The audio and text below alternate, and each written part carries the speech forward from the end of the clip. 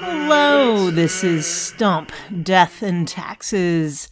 I'm Meep, otherwise known as Mary Pat Campbell, and today I'm talking about risk and that there's no such thing as risk-free. So it's story time today, because I'm going way back to my first formal concept of risk and getting the theoretical side and the real life side at the same time. So I was in graduate school and I was taking a class on financial derivatives. We were doing all the math stuff. And no, this is not calculus, except it is. It's, stochastic differential equations. We're doing the Black-Scholes equation and all of that. We're deriving it. And I remember my sister, who was an accountant, was taking classes doing this as well and saying, oh yeah, we were doing derivatives pricing, blah, blah, blah. And I'm like, there is no way you're deriving stochastic differential equations from first principles and Brownian motion and yada, yada. And that was definitely not the case. They just had the formulas and, look stuff up on a table to get the Z1 and Z2 and all of that. In any case, going back to my grad class, the theory made sense. You had puts, you had calls, you had swaps, you had swaptions, you had all these different derivatives. It was a hot time in the 1990s, late 1990s. Things were going great. It was a bull market. All my friends were going into the dot-com boom stuff. And then long-term capital management melted down. Because a lot of things were, well, not a lot of things, very specific things were melting down.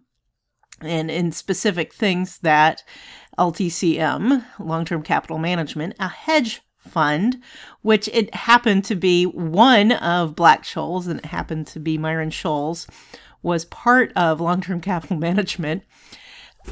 Basically, it really got handed its shorts. Literally, they had a variety of positions, and a lot of hedge funds are really just a grab bag of strategies, not just a single strategy, but a bunch of things where they're looking for market inefficiencies. Usually they take something that's a small, little bitty problem, and then they leverage it so that it gets amplified. So they're trying to get a return off of what's ultimately a risk, and I'll get back to what is risk, and amplify the return they're getting off of that risk. So they're magnifying the risk they're taking, so a magnifying effect. And when it falls apart, it also means they take a bigger loss than what they would expect. This was in 1997, 1998. In 1998, they got bailed out. Now, this was interesting. So they were melting down for a variety of reasons. Basically, there were a lot of different things going wrong for them at the same time. In particular, a lot of their strategies involved waiting out inefficiencies, what they saw as inefficiencies in the market. They were essentially pricing liquidity risk and some other risks, operational risks, and some credit risks at zero, or that they could wait out and they weren't being exposed to this risk. Turned out they were and took losses, but then there's what's known as political risk or non-risk in their specific situation. If you've got the right connections, someone can bail you out. All that means that they still ended up, having to fold eventually. It's not like they did all that great from it. It was a notorious failure of the fund, and it also decided me, and this wasn't the only reason, but it was so obvious that this theory, this finance theory, and a lot of the people who were doing this research at NYU, at Courant, even before they got the PhDs, were working for hedge funds. It was obviously a boom and bust kind of industry. I remember a few of them seeing some of my old grad school colleagues showing up in their suits and like, oh yeah, I'm working at Lehman Brothers. Well, they're not working at Lehman Brothers now, are they? It happens, these kinds of things happen, but it really pointed out the gulf between the theory. And I don't want to get too much. These people were not that snowed by the theory. They had some people with practical experience involved in the hedge fund as well. So they did know some practicalities. That said, they still underpriced, as it were, the risk they were exposed to. And there are various ways to price risk. So I'm an actuary. We quantify risk. We price risk. We put dollar signs on it. What does that mean? And I'm talking about finance and risk here. So I'm not going to get into regular insurance. So this is hedge fund stuff. So we're talking about finance. So we'll talk about a distribution of results. And that's what we're really thinking about. And this is not just actuaries. A lot of people do, quants and that kind of thing. Anyone can look at the distribution. And there are different ways we can put dollar signs on this. Because, yeah, you can go with the expected value, so kind of an average. But obviously there's variability around that. And that's usually what we consider risk.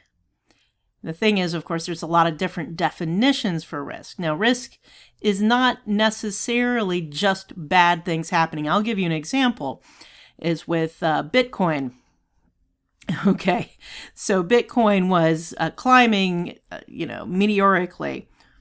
To someone like me who looks at Bitcoin and say, I have no idea how they're generating Bitcoin. I mean, I kind of understand the concept behind doing that, but from my perspective, it's wasteful. It's not actually doing anything actually productive, and it's supposedly a generation of value of something, a unit to store value in, and then people, well, you do dollars. Well, okay, well, we can argue that philosophy another time. You have to have that shared delusion, I suppose. But looking at Bitcoin, I look at it and I'm like, yeah, I don't really understand what's going on here. And yeah, I can look at the graphs of the value growing exponentially.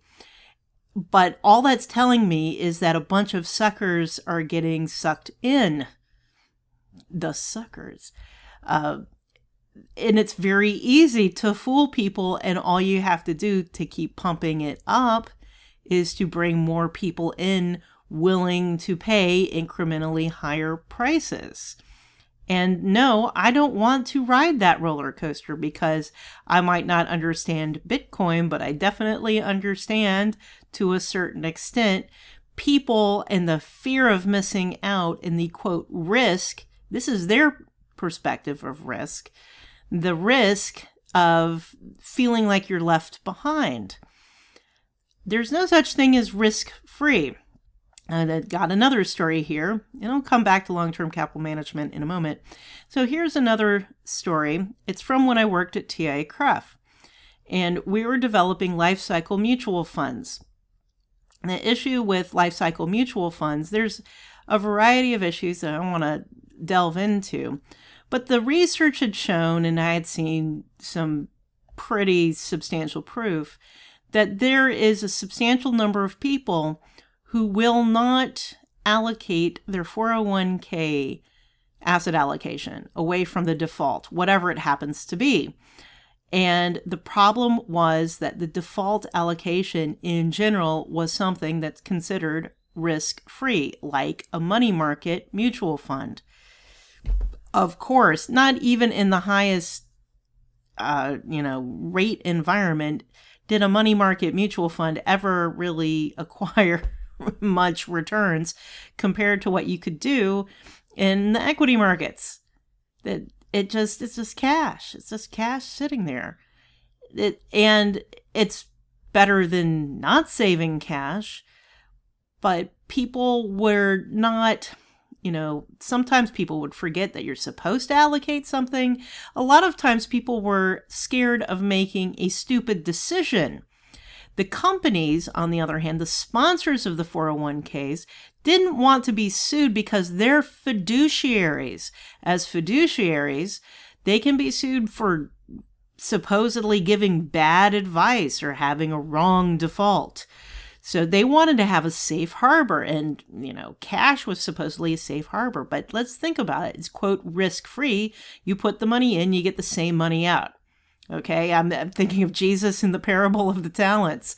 Okay, I took the one talent, which is a coin that was worth a lot of money, by the way. It was very expensive, so this was not a minor amount of money. So one talent, put it in a hole in the ground, and you get it back out. Well, that's risk-free. But in the parable, of course, the master was like, wait a second, why didn't you just go to the bank and get interest? Well, that's, of course, back in the day when they paid real interest. And we don't get that now. Even in a rising rate environment, you're not getting much interest paid to you. But this is a problem. Inflation would eat it away. Even in TIAA-CREF's own history, there was a reason CREF existed. It's not TIAA-CREF anymore. It's TIAA again. It started out as TIAA, Teachers Insurance and Annuity Association. So it's just annuities. It's all fixed rate stuff. You would have a guaranteed interest rate, and then they would do dividend rates. But it was all based on bonds and treasury bonds. And yeah, you'd have corporate bonds and other things in there. There would be moderate interest rates, but they found out that the investments were not keeping up with inflation. So this is what was making me think about there is no such thing as risk-free. Because often when we're doing risk-free interest rates, and that what you put in is what you get out, that's in nominal dollars. But if you are saving for retirement, you're putting in money and you're hoping to get out a certain amount that is going to cover your expenses. You're not wanting money for the sake of it being money. You want the money for the stuff it can buy. So if what you can buy is a lot less due to inflation, well, that risk-free is not looking so hot now, is it? So TIAA, back in the day, had to add CREF, which was the College Retirement Equities Fund. And that was basically the first kind of variable annuity where they had equities investment. So they did some research before they created this fund. And it was like one huge variable annuity without much in the way of guarantees, because this was back in like 1952 or something like that when they founded the CREF part of TIAA-CREF. Now, for branding purposes, they just went back to TIAA, but they still have the CREF part, which has all the equities. And so that was to keep up with inflation. So the issue is you have to choose essentially a portfolio of risks when you're in finance. So I'm just talking about finance here, not insurable risks. This is all market and financial risks. You can transform some of these risks in different ways with these options. The issue is when you lock in certain things, now you start to become exposed to other kinds of risk. In the case of long-term capital management, they became exposed to liquidity risk. They had to unwind some of their positions and were forced to take a loss that if they could have ridden it out, if they could only ride out the market a little bit, they could have made their profit eventually. And this is one of the problems with shorts. That is shorting assets in the market because you get margin called. And this is the problem when you are shorting. There is basically an infinite potential downside. Well, What's the risk to those on the other side of the short? Because when you have these kinds of swaps, you have a long position and a short position. And the person on the long side want to make sure that they will get paid if they're in the profitable position. They know that there is what's called a credit risk. The credit risk here is the risk, the chance that the promise will not be fulfilled, that it will not be paid. So you get exposed to credit risks all the time. You just don't think of them necessarily in those terms as credit risks, or we call it counterparty credit risks. An example would be you buy insurance for something.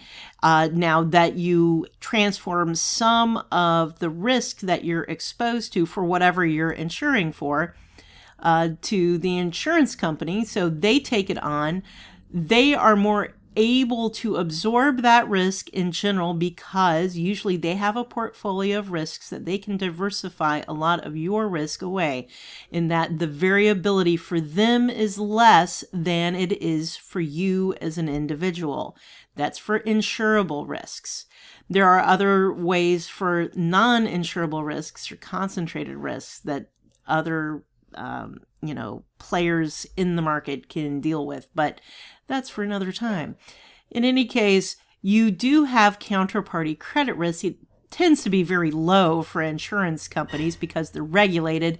They're required to hold reserves to cover the promises. And then on top of that, they're required to hold risk-based capital in case the reserves, which is based somewhat on the expected losses, the capital is, and this is what the capital and the reserves are part of what actuaries are part of in measuring the cost of risk, the quantification of risk.